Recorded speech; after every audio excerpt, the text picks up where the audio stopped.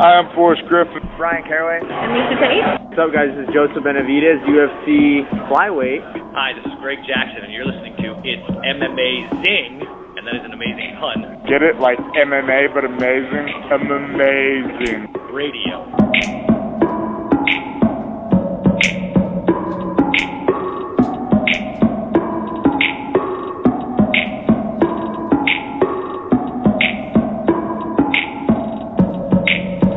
Welcome to It's Amazing Radio. As you guys can probably tell, I am not Dr. Law. He for once, is the one that's on assignment in Vienna. I'm Lavender Goons.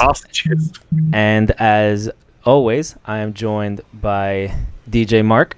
What's up? And K Presentable. We got that secret episode. We got that Patreon exclusive episode, the fun episode. We'll give it to you for free. For all of you that have been clamoring for a new voice on this podcast as the host, well, here you go. You probably wanted Stefan before me, but you know what? I was the only one that was willing to learn how to do this shit. So you got me hosting. All right. Sick burn on my part. Not even in the running. You have a much smoother voice than I do as well. So, but let's face it. I mean, come on. Stefan got the voice of an angel. Too late, Mike. You already laid bed. I'm lowest tier for host here. I get it. Oh, for sure you're not. For sure I am the lowest tier of the hosting here. Idea, but whatever. Well, today it's always kind of interesting to see who's directing this ship, because we all kind of got our personal directions we want to take it. I'm guessing we're gonna be like 30% less pro wrestling on this version, and yet we're still touching on it. But we're still touching on it, so yeah, maybe not. Well, I've been doing this for about 2 minutes at this point, and I already have a much higher respect for Bobby, because normally I come on this and I'm kind of the court jester, where I can have Raw on in the background, or Dancing with the Stars or some other bullshit watching on TV, and I can half pay attention. This time I actually had to have a empty room, nothing on, and focus on this shit. So that's Bobby, true, Bobby. Wherever you are, shout out to you. Mike is not watching any television. We can all see, and I'm going to be less engaged because usually I'm watching whatever's behind his shoulder. So, well, this should be a relatively short podcast today. We'll recap Saturday's card, and by Saturday's card, we really just mean the main event. We'll talk about Cyborg's unceremonious exit from the UFC. We'll talk about Kane's pro wrestling debut down in Mexico.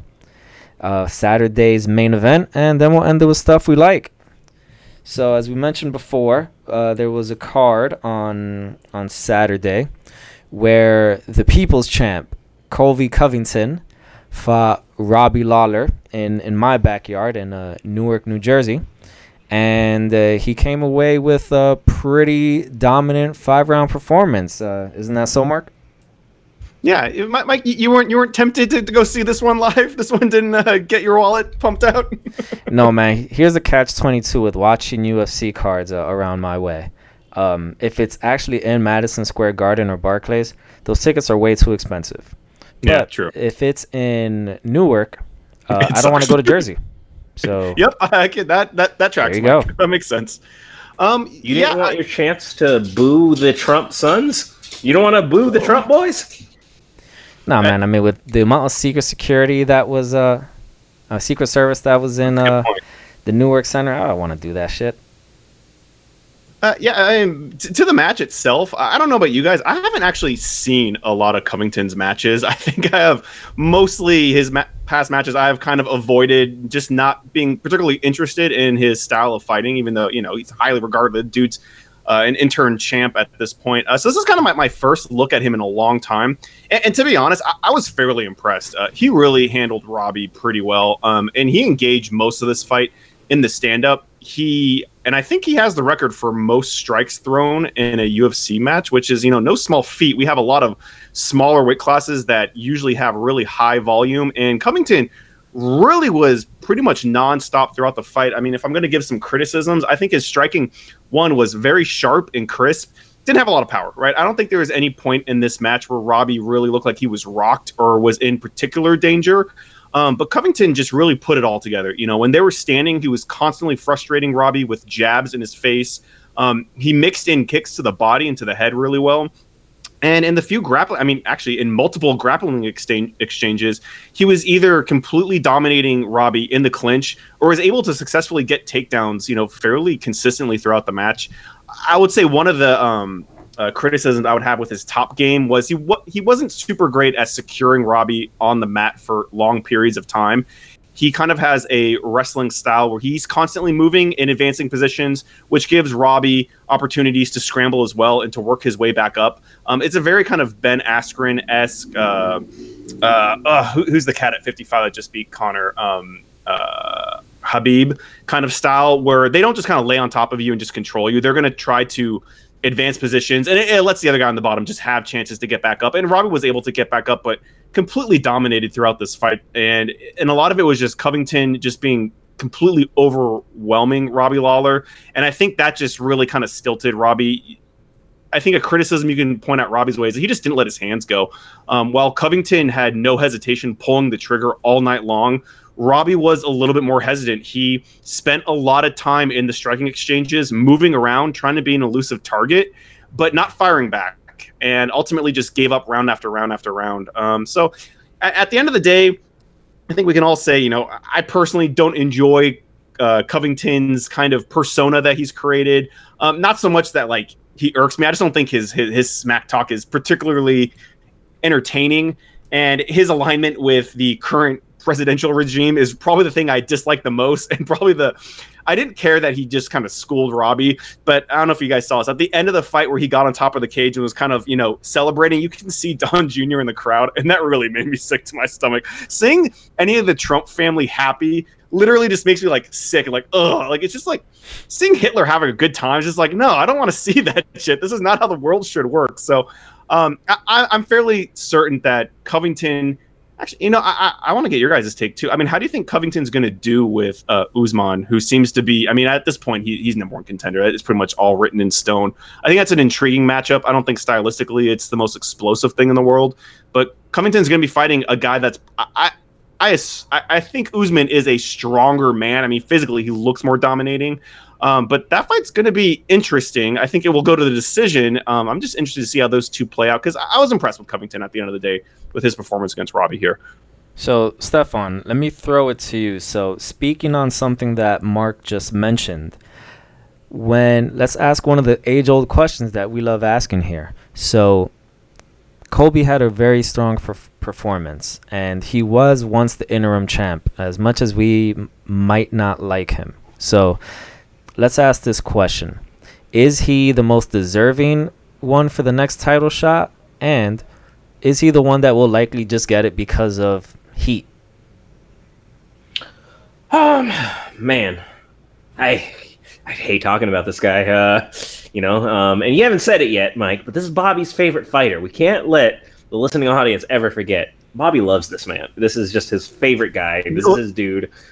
They need to know every show he's I'm not talking about Covington, and then he'll talk about him for 15 minutes. Dude, just don't talk about him. We don't need to. But he brings it up, and he gets so worked up about it. It's funny. Go ahead. Yeah, it's hard to say he's not deserving. They've been on a collision course. They've been talking shit. I just don't want it. I don't want to see him rewarded.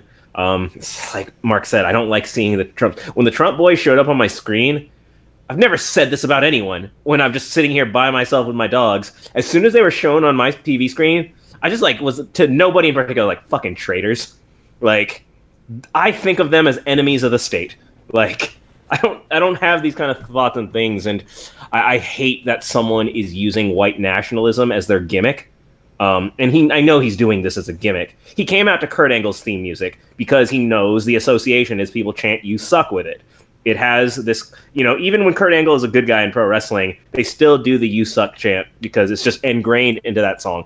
Everything he did was a deliberate choice. So I know there's a shtick in it, but I do not want to fucking reward someone for taking this shtick. And the reason I don't want this fight is that's what the trash talk between these two is going to get ugly. It is going to be one of the biggest black eyes on the sport is how these two trash talk to each other. It's going to become super racial. It's going to become super political. It's going to be super low blowy. Colby Covington took a shot at Matt Hughes getting hit by a train. He's not a good dude, but these are just this is where he wants to go with things. And it's like, it's just going to be the lowest common denominator, and I don't want to see it.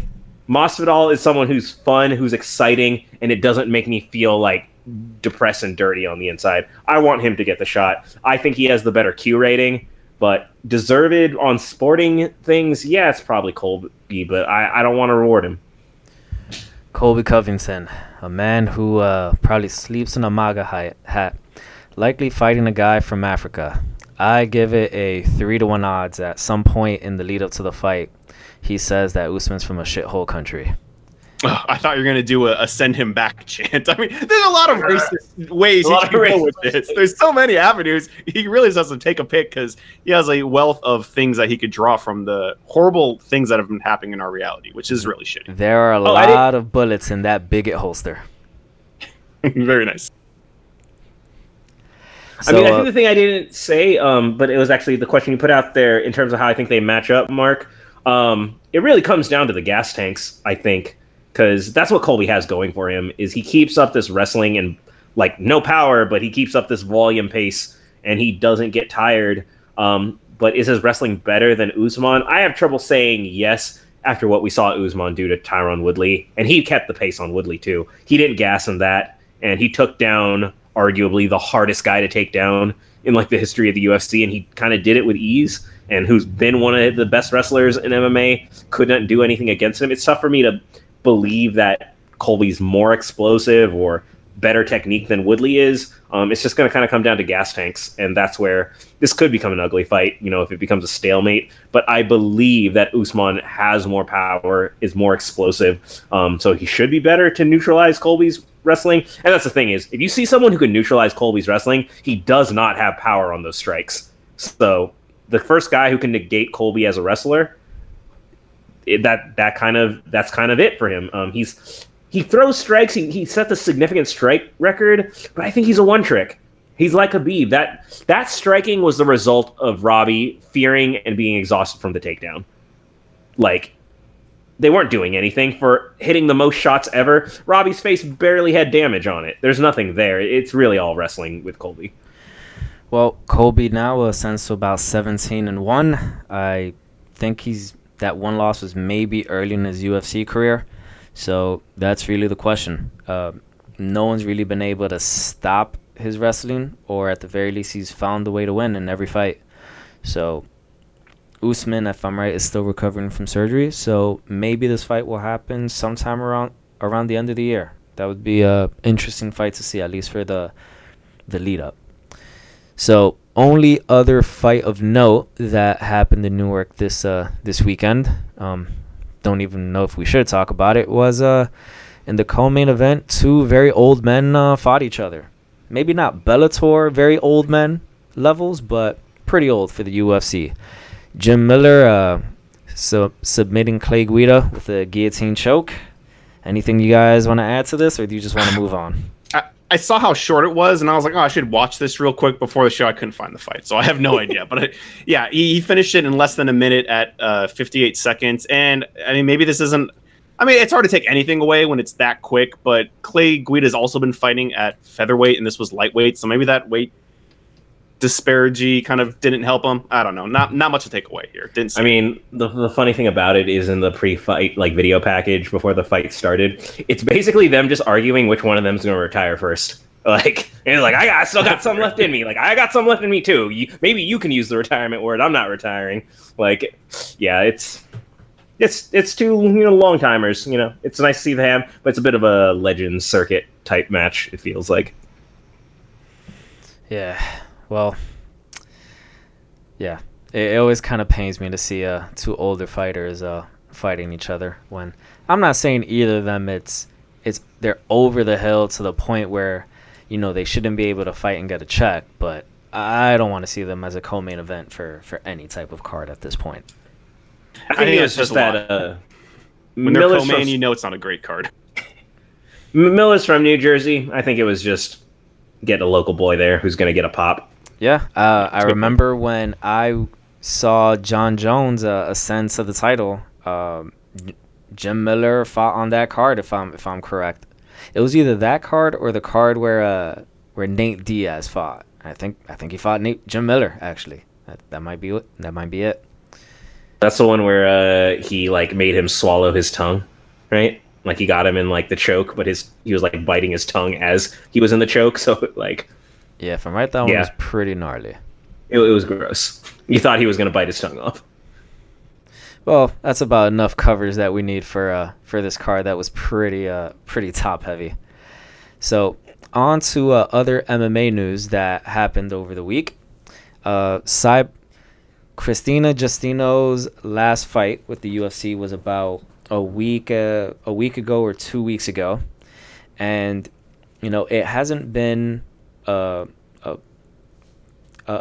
good.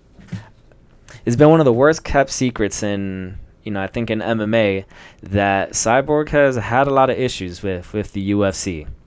Even dating back to when on Joe Rogan's podcast, Dana White was on there with, I forget which comedian, and that comedian was making jokes about how Cyborg, they should check Cyborg for scars because she's obviously a man, and Dana White, all he could do is just laugh about it. And Dana White in his own right has said a lot of not very nice things about Cyborg as well. So I don't think it came as any type of surprise when over the weekend the UFC just sent out a little presser saying essentially that they were no longer in the Cyborg business, that if she wanted to go sign with Bellator or One Fighting and fight lesser competition, it was all up to her. So, Mike, are you sure it was from a presser? Because actually, it was weird because I saw this video get posted that was like this, what Bobby would say, like propaganda radio or whatever. It was like a UFC one-on-one interview with Dana, and I thought he said it like on that video. And I wouldn't be surprised he didn't even talk to Cyborg, because that's how they fucking let people go. It's like they don't even shoot you an email. It's just like, oh, it's out in the ether now. That's how I kind of saw the story break. Was there a presser? That would make sense. I say presser because it just sounds fancy. It was really just him, Dana White is shooting off at the mouth. Yeah, I mean, not surprised, right? Last week, Bobby literally told us, like, contract's up. She's probably not sticking around. Where do you think she goes? We had that conversation. So I don't think this shocked any of us because we kind of saw it coming. But it's still shitty. And I think I saw an article, I think it was on MMA Fighting, or maybe it was even Junkie, that, Cyborg is the caliber of fighter that deserves to be in the UFC. And letting her go, I think, like you mentioned, Mike, I think a lot of it is her bringing up these past strifes and asking for an apology, which I think is warranted. Dana's remarks to that was basically like he thought they kind of buried the hatchet when she signed with the UFC. They talked to, I guess maybe they had some internal conversations about some of the things he said in the past, and I'd be surprised if he apologized ever for those things. But I think ultimately Cyborg is a big paycheck they have to write for her. And I was reading some comments about her getting released, and people were like, oh, she doesn't really push the needle. She doesn't but she main evented some cards, and they did decent pay-per-view numbers. I mean, look, she's no John Jones, she's no Connor, but she had a bit of a draw. Sometimes outside of just the UFC hardcore fan base. But it was a big check to write, and we've always talked about the 145 division has always been extremely light. The thing that makes it a little different now is that Amanda Nunes has jumped in there and kind of changed the script, beating Cyborg. I think a rematch made a lot of sense. I know I was kind of excited to see them run it back, even though I bow down to Amanda Nunes. She is the greatest of all time now. I will not pick against her, but I would be interested to see them run it back and see if Cyborg can't perform better. But we're not going to see that, right? And I think a lot of it has to do with her. She's an expensive paycheck to write, and I think all these optics around it with her wanting an apology, bringing up some of the bad stuff Dana did, I just don't think he wanted to face that criticism anymore, so he just let her go. Don't have to worry about it anymore. Stefan? Well, I kind of echo it. It's just kind of funny to me, the timeline of she asked for an apology. We're not in the Cyborg business anymore. That was kind of shitty. I'm happy that she stood up for herself. I read the context of her apology she asked for. She said she has a daughter, she has a mother, and her daughter's received bullying because of the comments that she's received about being a man, of being on steroids and these things. And that's shitty for anyone to have to go through. In terms of, does she deserve the spot? Probably. I don't have strong feelings towards Cyborg. I think the only reason they were ever going to bring her in is because they wanted Ronda to take the shine off of her, and they believed.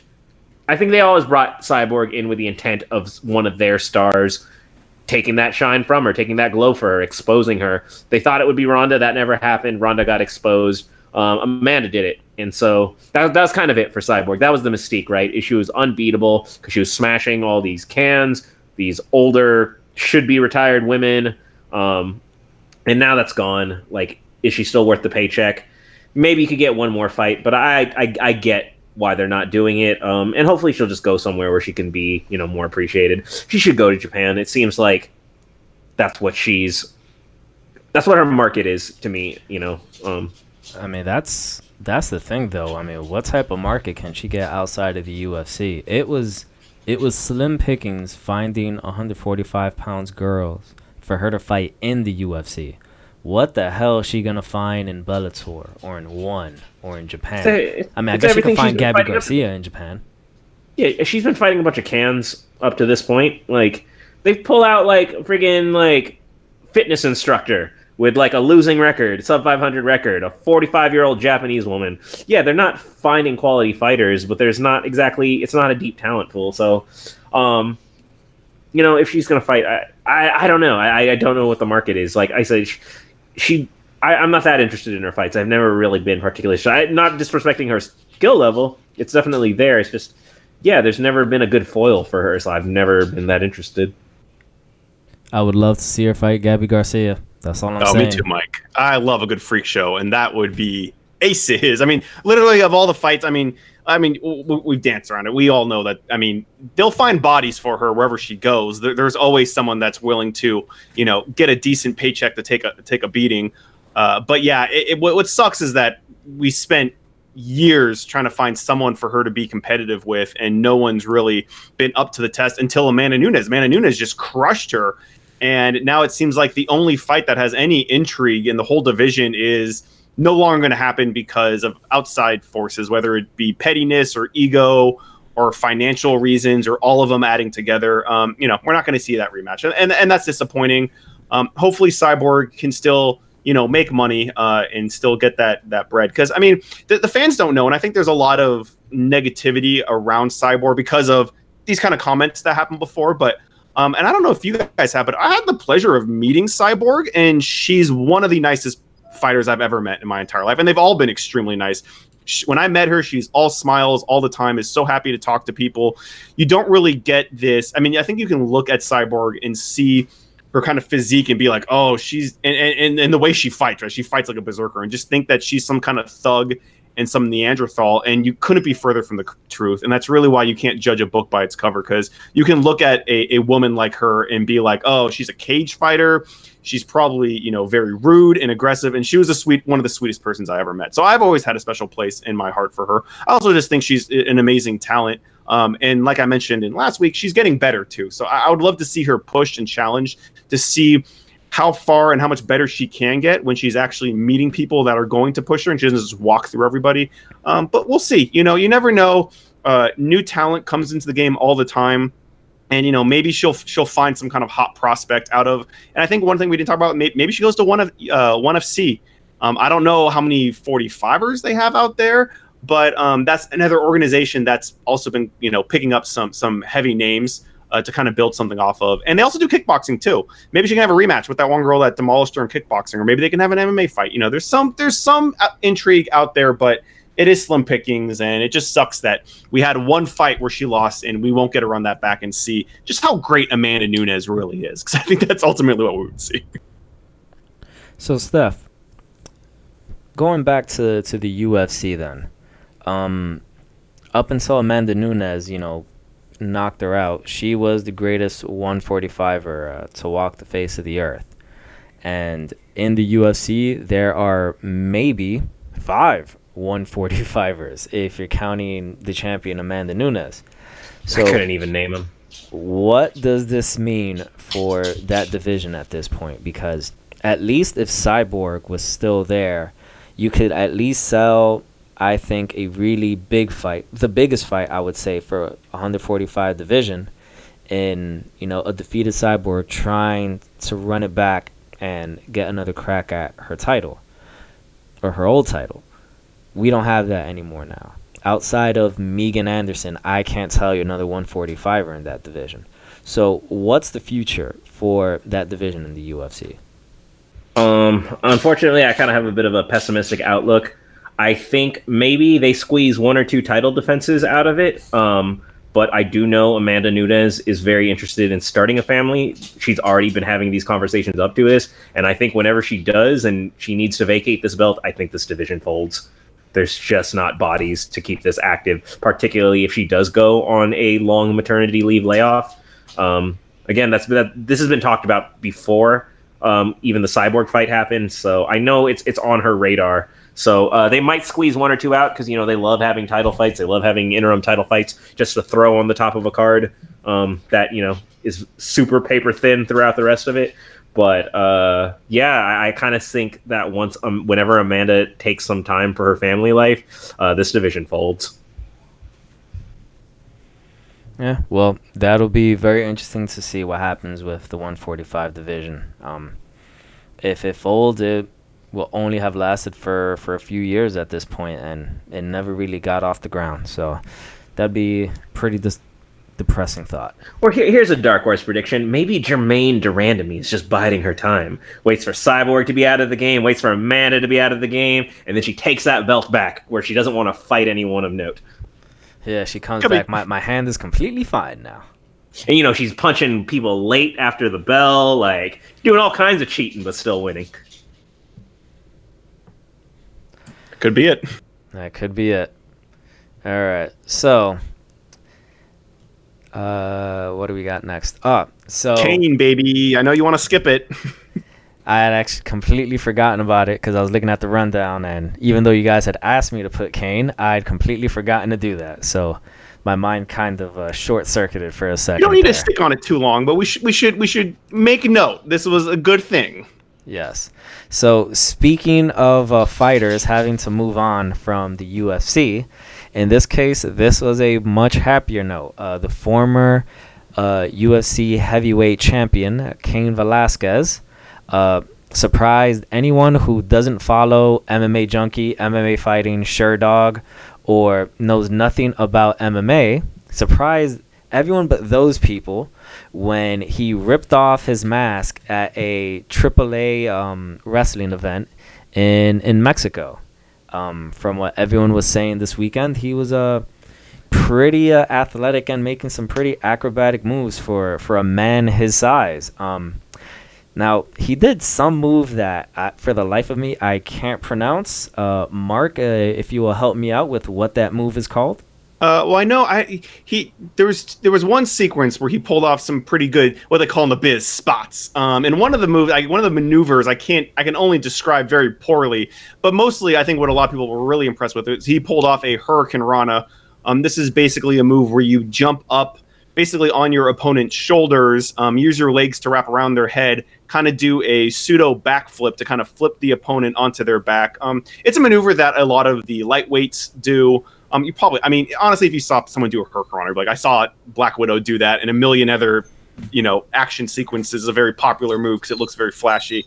But he pulled it off really well, and he's a big guy. And honestly, we've heard for a while that Kane was wanting to transition into pro wrestling, but we just didn't know how he would take to it. And we've seen other pro wrestlers get into it, like Ronda, who we've been very critical of when she first showed up. She looked a little, she had a good amount of time to train for it, and her first couple matches seemed a little rough. And from the few things that I saw, Kane has really taken to it pretty well. And we mentioned other MMA fighters like Matt Riddle, who have also really just taken like a fish to water to pro wrestling. And I was honestly really impressed. I didn't know how Kane would factor in. I thought AAA, which is, for those who don't know, is kind of like the WWE of luchador wrestling, or there's also that luchador underground. I don't really know how they stack, but I know AAA was kind of top dog for a long time. But it's a different type of pro wrestling than what you kind of see in the WWE, and to see him transition to that and to do pretty well with not a ton of training, was really intriguing. I was really surprised at just how well he took to it. And, yeah, I didn't see a lot of the matches. Basically, he did a Hurricane Rana, which was really great. I think he might have finished the match with a Kimura. So it was a good, one of the things I often talk about with, these fighters retiring is, where they pivot after their fight career to continue to make money, so that we don't see what we see with a lot of the old veterans is basically they don't have another way to make a significant income, or the allure of being in front of a crowd is something that they can't stop doing. And you get, situations, unfortunately, like Gary Goodridge, who continued to fight well after he should have stopped and now is suffering, severe consequences. And we don't want to see that for any of our favorite fighters. And I always wish that everyone can pivot into some kind of field where they're going to be able to be financially secure, whether that's owning a gym, doing online training videos, whatever you have to do to continue the inflow to come in after your fighting career. I'm all for it. And, this might be a great move for Kane. I don't know if he's particularly interested in staying in AAA. I don't know what their kind of pay regimen is, but I can imagine, once he kind of gets the feel of pro wrestling under his belt, I would just assume WWE would be very intrigued with getting him over on the roster because they have Brock. Those two have a story together. I think they could really, make something of it. But, we'll have to wait and see. But mostly this was kind of our first little look at Kane going into pro wrestling, and I was very impressed with what he was able to pull off. So kudos. Steph, what are your thoughts on Kane going basically the whole match with a Lucha Libre mask? It's cool. It's very honoring the heritage of it all. That's such a big thing with Mexican wrestling. It's the mask. So everyone, back when like the golden era of pro wrestling, when I used to watch like WCW, and that was my introduction to like the whole Lucha Libre style. Everyone had a mask. There was like La Parca, Psychosis, Rey Mysterio. Everyone had a fucking mask. It was a big deal when they lost their mask. Like, that is such a big part of the storyline, is like that's a retiring thing, is when a luchador gets demasked. How anyone didn't recognize him, we were kind of joking before the podcast, because Kane is kind of famously kind of faux outragedly known. He's got a giant chest tattoo that says Brown Pride. I don't know how that went hidden or unnoticed. I didn't catch the fight, so I don't know if it was covered up or some way, but that seems like a tell, in my opinion. I don't know. I really don't know how much of the audience didn't know it was Kane. Because maybe they're just, there could be people in the audience that just don't even know who Cain Velasquez is, maybe. But yeah, I think some of the articles I read were like it was kind of like a lost opportunity to kind of hide his face. But like you said, Steph, I think I honestly took it away as him kind of paying a little bit of homage and heritage to this sport that he's a newcomer in, right? So he wants to kind of show the respect of, where the forefathers came from. And Lucha Libre is a big thing, and you wear the mask. And I think he was kind of paying that up. And ultimately, from what I read, like he takes the mask off, right? And then everyone sees it's Kane and gets all excited. And that's where you get your big pop.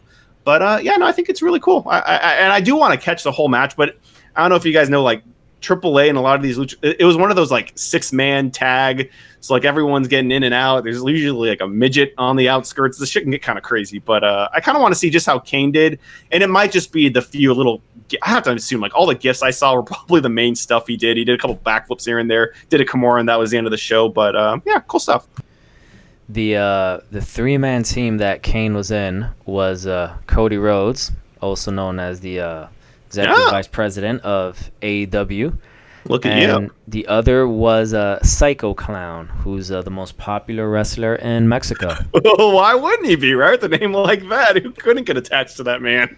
I feel like that's just the right amount of bump that you need, for the first heavyweight combat sports champion, from Mexico. I just like they're like Insane Clown Posse, very popular. Can't take their name. What if we just go Psycho Clown? Good enough. Well, what is it in Spanish though, Mike? Is it Loco Clownauto? I don't speak Spanish. Wow, I actually don't know. Oh, payaso. I know it's clown. I don't know what psycho is in. Loco's crazy. Right? I guess loco payaso. All right, love it. Yeah. Crazy and psycho have slightly different connotations, but it works. Yeah, I'm not exactly sure what psycho is in Spanish. I'm pretty sure there's a word for it, but I'm too lazy to look it up. That's fair. That's not the kind of information I think people come for, is Spanish translations when I'm murdering everyone's names. So Well, we've given the people pretty useless information on this podcast over the last 6 years, so that wouldn't be the most useless, I think. Yeah, power for the course, I guess. All right, on Saturday, UFC on ESPN 14, Shevchenko versus Carmouche. Oh my God, this is the second time they've fought. Yeah, Liz beat her before. Isn't that amazing? Holy shit, this has happened twice? Okay, well, this is for the women's flyweight championship, and this will be happening in the Antel Arena in Montevideo, Uruguay. What a place to send it. So Valentina is I think she's fluent in Spanish, so she's gonna win and talk to the crowd in Spanish. Valentina? Yeah, she's like, it's one of the random things. She's like fluent in Spanish. I don't know what her connection is, but she does actually have a genuine connection here. Huh. Okay. All right.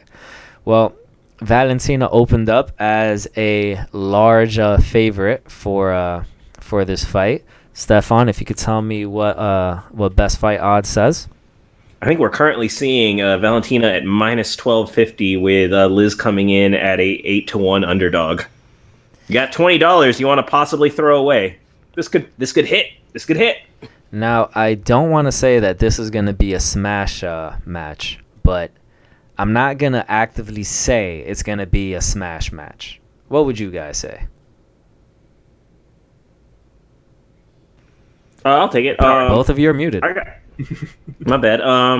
I could see that. I could see this being unanimous decision, Valentina. We remember her for a couple of very spectacular finishes, but by and large, Valentina wins by decision. She doesn't often really close in with the power. She did land the head kick, the one in that one fight, and then there was the other girl who was just very overmatched. I think we all just thought like that was a weird, confusing match. It was her. I forget her opponent's name at the time, but I think it was her debut in the UFC. It was really kind of an uphill challenge for someone so green to the sport. And Carmouche is tough. She wrestles well, right? She had the honor of being Ronda's opponent in the kind of kickoff to the women's division. And lest you forget, she had a moment in that fight. She had a moment where she looked like she was winning, but Ronda kind of had to scramble to get that arm bar that she so often does, and she did. But Liz had control. She had her, I think it was like a rear naked that she didn't quite finish. There was some choke she had that was decently. It looked like it had a chance. She's a tough lady. She knows how to grapple and fight for her life. So I could see this. I could see Valentina never clips her with anything. Valentina knows she's ahead in the scorecard, so she just picks her apart from distance. That's how a lot of Valentina fights go, but it's very hard. Even though Liz has a win, you were kind of shocked to realize this was happening again. That was a while ago. We see a lot of great champions. They lose early because they're green, and she's kind of the tough, well-rounded fighter who will give you a hard time, but I can't see her winning. Yeah, I think the outcome is pretty solidified. I don't think any of us are thinking Carmouche is going to pull it off here. I agree with Steph. I think a decision is the most likely outcome. Liz has never been finished with strikes. Valentino could do it. If anyone's going to be able to, she puts on that kind of pressure. And her last performance was spectacular. That knockout with Jessica Ai. We don't see a lot of that in the flyweight women's division. So that was quite impressive. And it's not to say that she couldn't do that to Liz, right? If she pulls off a high kick like that, anyone's lights are going to be turned off. Liz has just never gotten caught like that before. So, I do think, the route that she normally goes is just she is better on the feet than most of these girls. She knows how to negate the takedowns. And I think that's where this fight's going to kind of die on, is just Liz not able to take the fight to the ground, where maybe she'll have a little bit of an advantage, if any. Because I don't think on the feet she's going to have it. But I never saw her first fight. It wasn't in the UFC.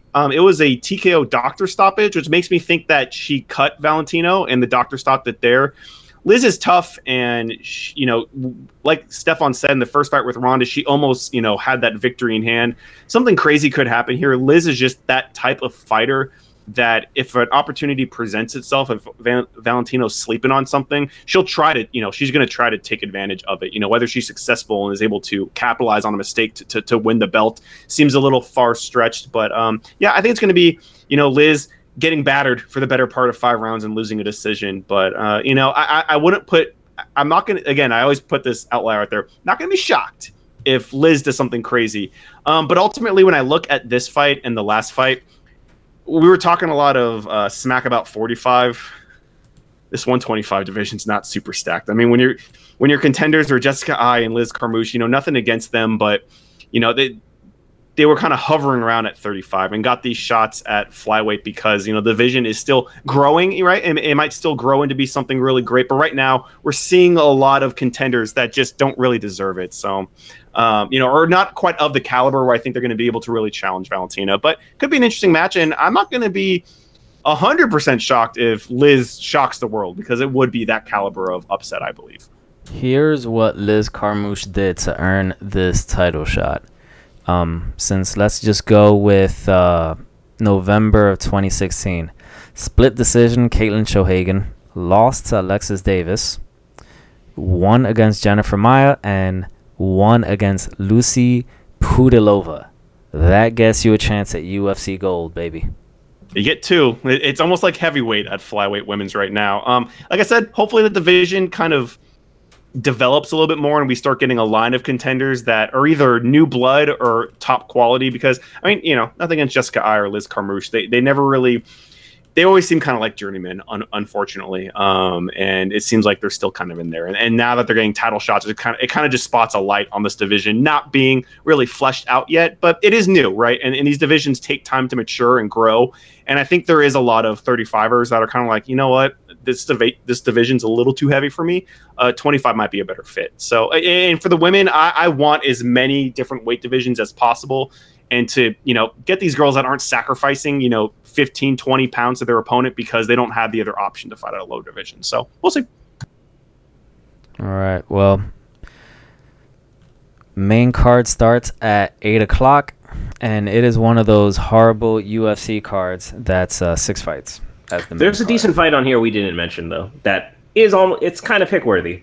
And that's Volkan Ozdemir versus Ilia Latifi. Not bad. That's not a bad one. But it's pretty low on the card, which makes me feel like these two haven't had a great run. I think the shine is kind of off on Volkan, but both of them are knockout artists. It's certainly worth your attention if you're going to watch. Someone's probably getting knocked out in this fight. Certainly worth a watch. Someone will probably get some CTE in that fight. And I think another fight also to note is just the Vicente Luque and Mike Perry fight. Mike Perry might have rocks for brains, but normally doesn't have a boring fight. So there's at least half of this main card should be bearable to watch. Yeah, and Tisha Torres is on the prelims. Not necessarily that you need to take time away to make that, but she's another name out there. But yeah, so I mean, overall, kind of a weak card, but there's something. If you're really bored on a Saturday, you got ESPN Plus, or maybe it's Sunday morning, you don't watch cartoon anymore, you can watch a couple fights instead. Are there still Saturday morning cartoons? I think I said Sunday. Now there aren't, and I'm like, what do you fucking kids watch now? It's all on your computer. That's what it is. Yeah, it's Netflix 24/7. Netflix and YouTube all day. I think is what these kids are doing nowadays. They don't know the joys of waking up at 8 o'clock, making a bowl of cereal, and then also making a deluxe size omelet. Man, those are the days. Our childhoods were very similar until that omelet part, but yeah. I mean, I was talking to my niece not that long ago. She's 5th grade, about to go into middle school. I'm just kind of asking her, like, how she's been, how's school, like, kind of just, what are the kids up to these days? I gotta stay attached to my family, the little ones. And, she's talking about, like, cliques in the school, and, like, oh, you got the jock boys play basketball at lunch. And I'm like, well, what group are you a part of? She's like, I'm with the YouTubers. I'm like, that's a clique? That's a thing? That's a category of people in school? He's like, yeah, we're the YouTubers. I'm like, oh no, I don't even care what that means. Like, that's amazing. I need to know what that means, Steph. Does that mean they just love watching YouTube, or do they actually upload and, post videos on YouTube? I can't speak to all of them. My little niece has a YouTube channel that she uploads animations that she makes. And that's more than I ever did in 5th grade. Thank God she's a child who doesn't have a big following, because, man, would all her videos get taken down for copyright infringement, because she used a ton of unlicensed music in her animations. I was about to ask if you wanted to plug her YouTube page. I do not, because she's 10 years old, and you don't need... No one who doesn't immediately know her needs to be seeing what a 10-year-old is up to. And, yeah, she's got some copyright infringements. I don't want her work to be pulled.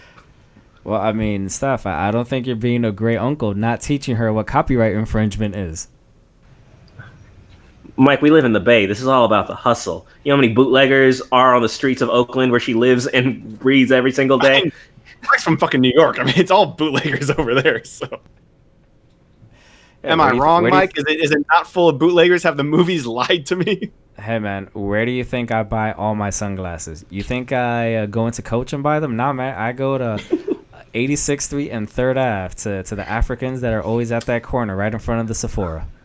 Mark, if you've never bought a New York sidewalk Rolex, have you ever really been to New York? I guess not, apparently, because I did not seek out their bootlegged merchandise. It actually makes me long for these cities. Whenever I go check out a basketball game in a different city, I notice if it's not in California and New York, there's no bootleggers. I'm up in Portland, and I'm like, you guys got so much sidewalk space. There's this giant like courtyard in front of the stadium where people kind of all stand around and mingle before and after games. I'm like, why is no one selling me 2 for $10 t-shirts? Where's my Damian Lillard gear? Missed You got the bacon opportunities wrapped in other hot dog, cities. though? As long as I have the bacon wrapped hot dog, I feel like the experience is good enough for me because I love smelling those after I leave an event, but I never eat them because I don't trust it. Me and my brother have gotten food poisoning from every situation I've had it. That's Oakland, San Jose, and Los Angeles. It smells delicious. You're right, It Mark. smells so good. I There's mean, nothing I want love more than that I want smell one of so like bad. bacon, pepper, and onions and a hot dog grilling. But yeah, it's not the cleanest setup they got. When your grill is a turned over shopping cart, yeah, it's not going to be super sanitary. I mean, you don't know if they, threw some bleach on it beforehand. You don't know about their sanitary habits. I don't, Mike. I'm not willing to roll the dice on it. Well, I routinely get hot dogs from a cart that cooks it in water. So I'm disappointed. Boiled When I water. went to New York, I did not get a street dog, and I mean, I definitely was jonesing for one a couple times, but it just it's always a weird thing. Like, I don't want to interact with people. This is probably really dirty, but it does. Just like the bacon wrapped ones by the ballpark, it smells really fucking good. look, man, there's probably so many things wrong with a dirty water dog, but when you're walking by and it's $2 for a dog and a can of Coke, That's is good. that is They a deal almost you got cannot beat. Costco beat without the big overhead, so good on them. That's a quick tangent. That's how they got me at the Rose Bowl. It was after me and Bob were in the shuttle line because our feet were killing us. We wanted to hop on that bus, and so we were just in this line for like 10 minutes, and I'm just standing next to the hot dog guy, and he's like, yeah, he's like, 2 for $7, 2 for $7. And then, like, right when the line finally starts moving, he's like, all right, how about 2 for $3? And I'm like, fuck, you got me. You got me. He haggled me down into a price that was 2 for acceptable. $7's not great. And then I got food poisoning. So who really won? In that? I don't know. I feel like we both came out on all right. Well, I feel we did because we got that great story about your And mud of butt. course, you, the listener, always win when you tune into It's Amazing Radio when Bobby's not around. The kids get to play, the cat's away. All right, and with that ends our coverage of next week's card. Stefan's case of diarrhea that he had a time ago. Well, I mean, he So- didn't really paint the picture that well, but all right. Stuff we like. Just smell with your nose, guys. Don't give in. Don't give in. So let's move on to stuff we like. For me this week, and I'm picking Valentina as well, and Bobby told me he is as well. So that was obvious. No one was gonna go out on a limb and pick Carmouche. No. So on to stuff we like. For me this week, it's very simple. Much like how when any of the Fast and the Furious movies come out, that is always appointment watching. I've tried to watch it on the weekend it comes out, basically since the fourth one, and this week was no different with the Fast and the Furious offshoot, Hobbs and Shaw. I thought it was a solid movie. Doesn't take much for me to like a movie. With the case with this one, all I needed was that it made me laugh. There was extreme over-the-top action, as you can only expect from a Fast and the Furious movie. And there was a lot of explosions and some cool car shit. And this movie delivered on all of those points. Was the movie really absurd at certain points? Yes. Idris Elba did some things on that motorcycle that I literally laughed out loud in the movie theater. That's all I can really say on that part, but the things he was doing was just ridiculous. as always with the Fast and the Furious movies, they're starting to get into really superhuman things that at this point you just accept as, well, that's just the course of doing business with watching this movie. One thing I will add, literally the most unbelievable thing that I thought, well, that's just fucking bullshit, that I thought when I saw this movie was they tried to tell me that Jason Statham's old ass is the same age as the woman who's playing his sister in that movie, Vanessa Kirby, aka Princess Margaret from The Crown. All right. In flashbacks, they had it that they were both children at the same time. I know Jason Statham is a young-looking, older man, but come on, that boy is in his 50s, and that girl is like 30 years old and looks like she's 25. Come on. All right? All the shit that Idris Elba did, I believe that way more than these two are close in age. All right, that's what I got. Hobbs and Shaw. What do you got, Steph? I'm gonna let you have that one, Mike. Not my cup of tea. Not my cup of tea. Bobby knows I've said some very disparaging things about that movie in the lead up to it. Just not my cup of tea. And I used to love everything The Rock did. I'll talk about this week is what I kind of asked you guys before we went on air, because I'm just curious where you were with it. And that's an Amazon Prime series called The Boys. I was really hoping this would become a bit more of a cultural phenomenon, but it's really hard for stuff on Amazon Prime to become that big in the zeitgeist. People just don't watch stuff on there. People just don't know about it as well.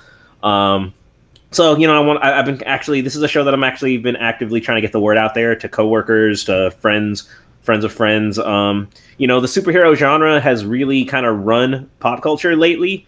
So if you have fatigue, maybe this isn't for you, but if you're a comic book fan who doesn't want this revolution to ever end like me, then you're always interested in superhero content, particularly if it's good content, and that's what I think the show is.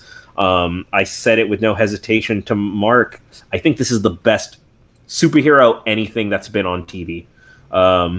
It was one of the best properties I've seen. I know Bobby and I talked about it because he ended up binging through it a couple days. He said he thought it was enjoyable. He said obviously he could tell that I liked it more than him.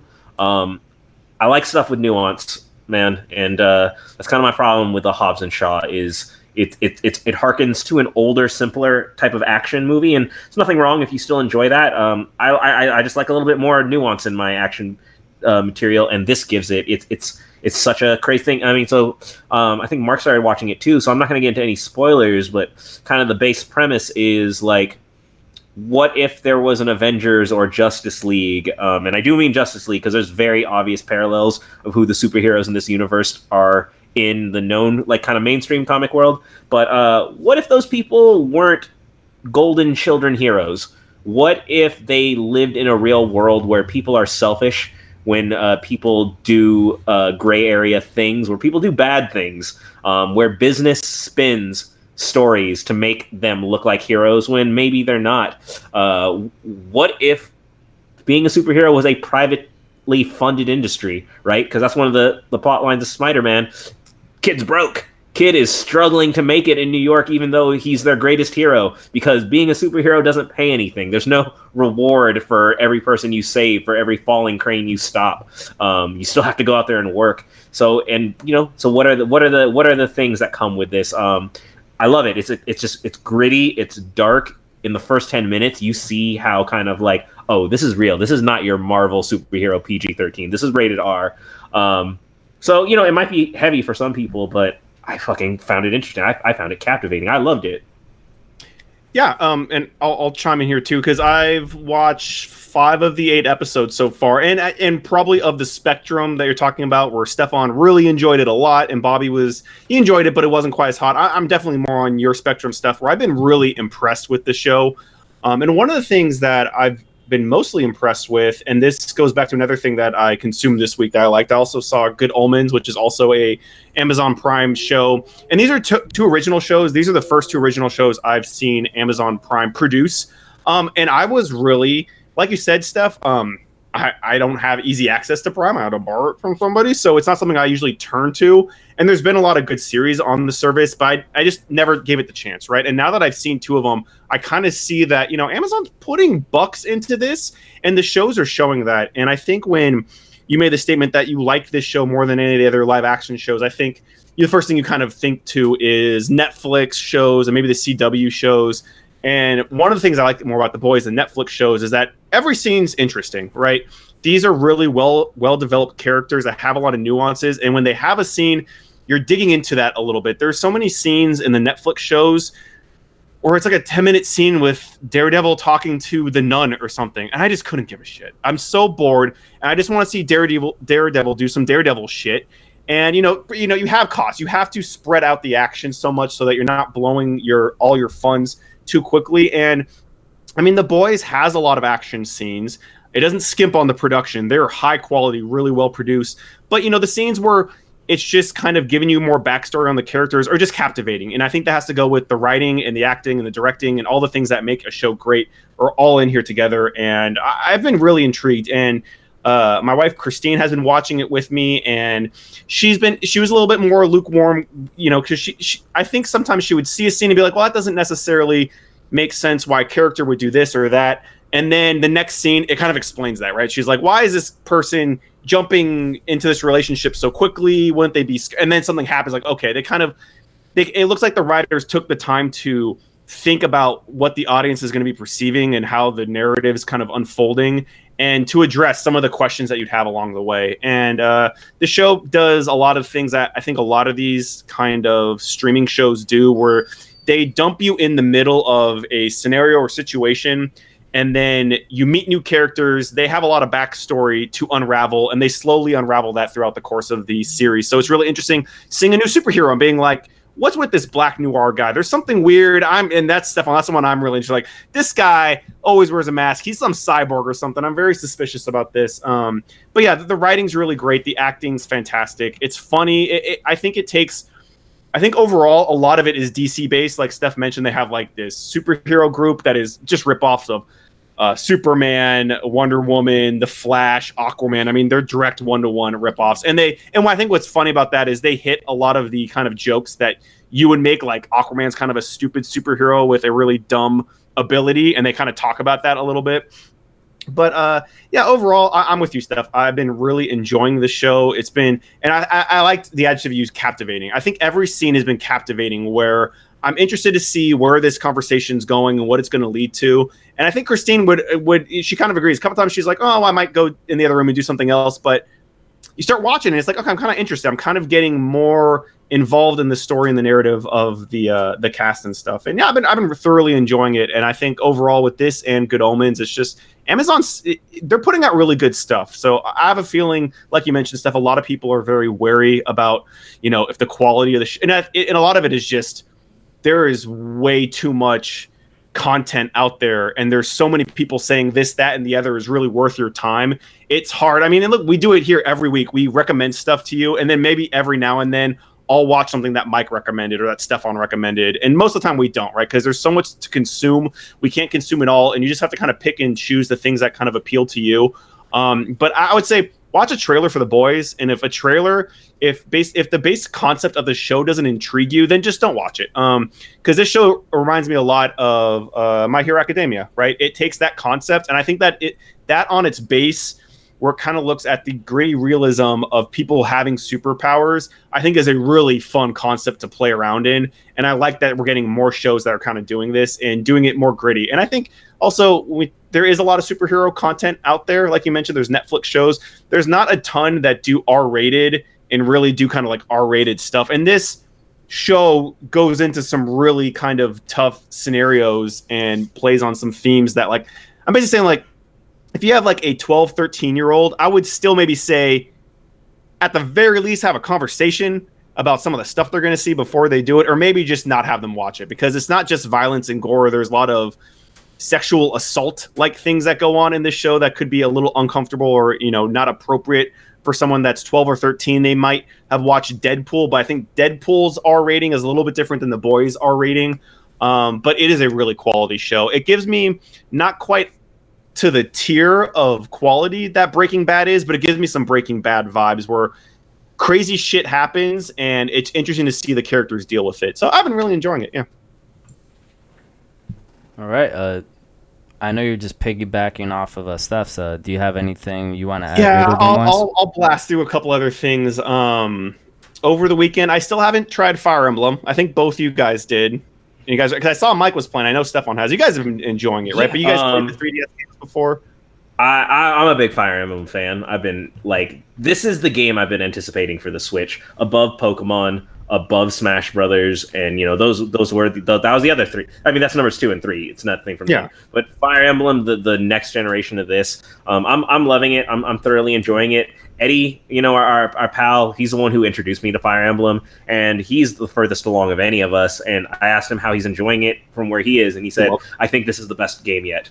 So he did. I did think it was funny. I was talking to him today, and he's like, "Game of the year for me, easy." I did ask him. He didn't answer my question. Like, what other new games have you played from 2019? Because I don't think he has. Because he really loves like Overwatch and stuff like that. Like he hasn't ventured into. But I don't disparage him or disagree with him. I haven't tried Fire Emblem myself, but I've only heard great things.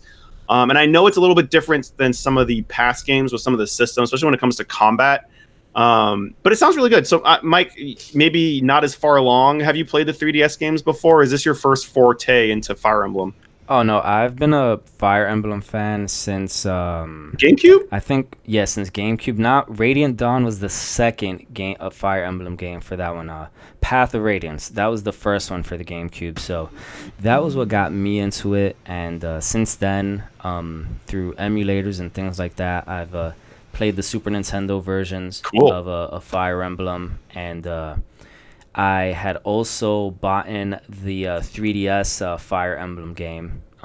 Awakening or Awakening's the one that saved the series. Yeah. It was Awakening, and I was getting pretty far in that up until I left my laptop bag with my 3DS at a bar, and it was gone. So. Oh, that's unfortunate. That's tough. But yeah, I was really looking forward to the Fire Emblem game for the Switch as well.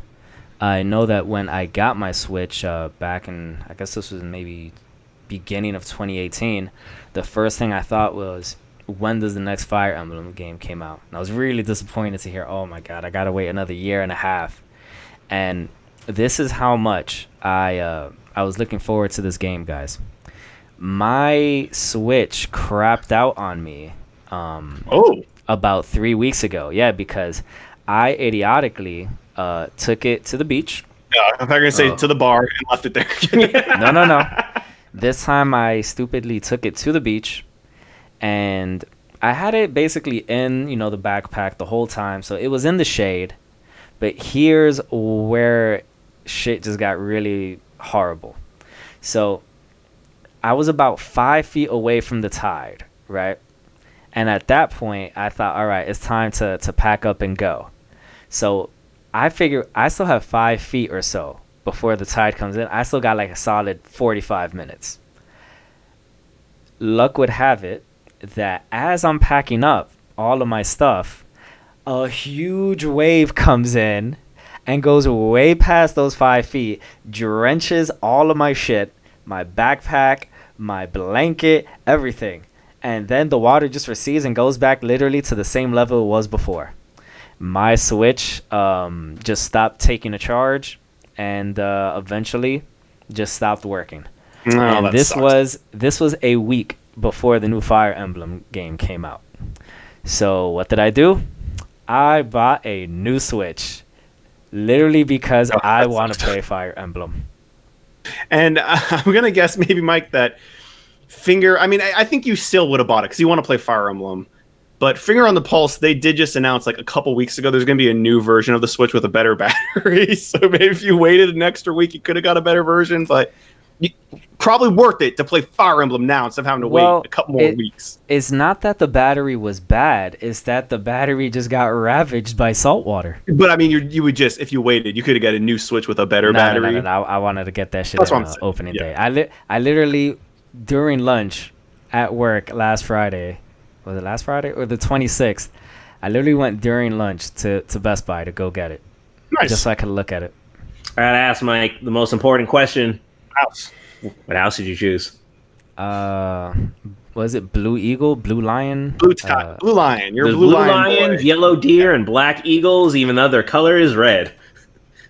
Yeah, didn't get that. Yeah, but I picked the Blue Lion.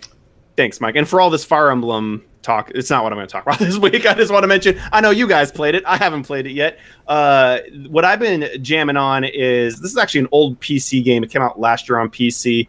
Came out maybe 4 or 5 months ago on PS4. When it launched, it had a lot of bugs, especially with corrupting save files. So I held off, and it was on sale this week on the PlayStation. They have a big sale going on for like the next month or so. The game I'm talking about is Subnautica. You actually could have picked this up for free on PC when the Epic Game Store launcher came out. This was one of the free titles that they were selling. And, the quick pitch on Subnautica is basically think No Man's Sky, but instead of on an alien planet, you're in an alien sea. And you're kind of stranded there in your little life preserve, and you're kind of figure out why your ship crashed and try to find survivors. And you're doing a lot of scavenging for materials and stuff. And to be fair, I've heard that spiel as well, and I heard how great Subnautica was, and it's really just one of those things. It's hard. You can't just describe the game and get across the feeling of just how well it plays and how well it manages those systems, but it has been extremely entertaining. I knew this was a game my wife Christine would really like, so I thought let's pick it up and give it a shot. And we've both really have been digging our heels into this one and figuring stuff out, because it's very satisfying. If you never played a game like this, it's a lot of find a blueprint for a thing, find the materials to make that thing. Now that thing helps you rinse and repeat, find new stuff. So we're making bases now, we have vehicles, we're scubaing past 100 meters. You constantly get new equipment that lets you explore the environment a little bit more. It's been really fun. If those type of games intrigue you, Subnautica is kind of top of the list. And what I also like, not only am I just enjoying my time with this game, it's really getting me excited. No Man's Sky is going to have a big expansion mid-August where they're including VR. I got PSVR, so I'm definitely going to jump in there with that stuff. But yeah, besides Subnautica, Good Omens, The Boys, that's really been my weekend. I'm trying to think if I missed anything. I think those are the big heavy hitters. But yeah, having a good time with that stuff. All right, fair enough. So this week we got Hobbs and Shaw, The Boys, Fire Emblem From All of Us, and Subnautica. You got it. All right, so that'll call it quits for this week of It's Some Amazing Radio. Miracle. As always, I was not Dr. Law. I'm Lavender Grooms, DJ Mark, yep, and Kid Presentable. What a fantastic episode we just had. Seriously, if you're listening to this, a small miracle happened. Mike had recorded the show flawlessly and uploaded it to the internet. He's a saint now. Well, yes, I am. We're not there yet, Mike. As far as I know, we've recorded the show. We have not posted it successfully. But listener, if you're listening to this, a miracle has occurred, and Mike is now a saint. So please, Saint Michael, thank you. I've got about 45% confidence that this will all work out. That's not bad. All right. I'll see you guys next week. See ya.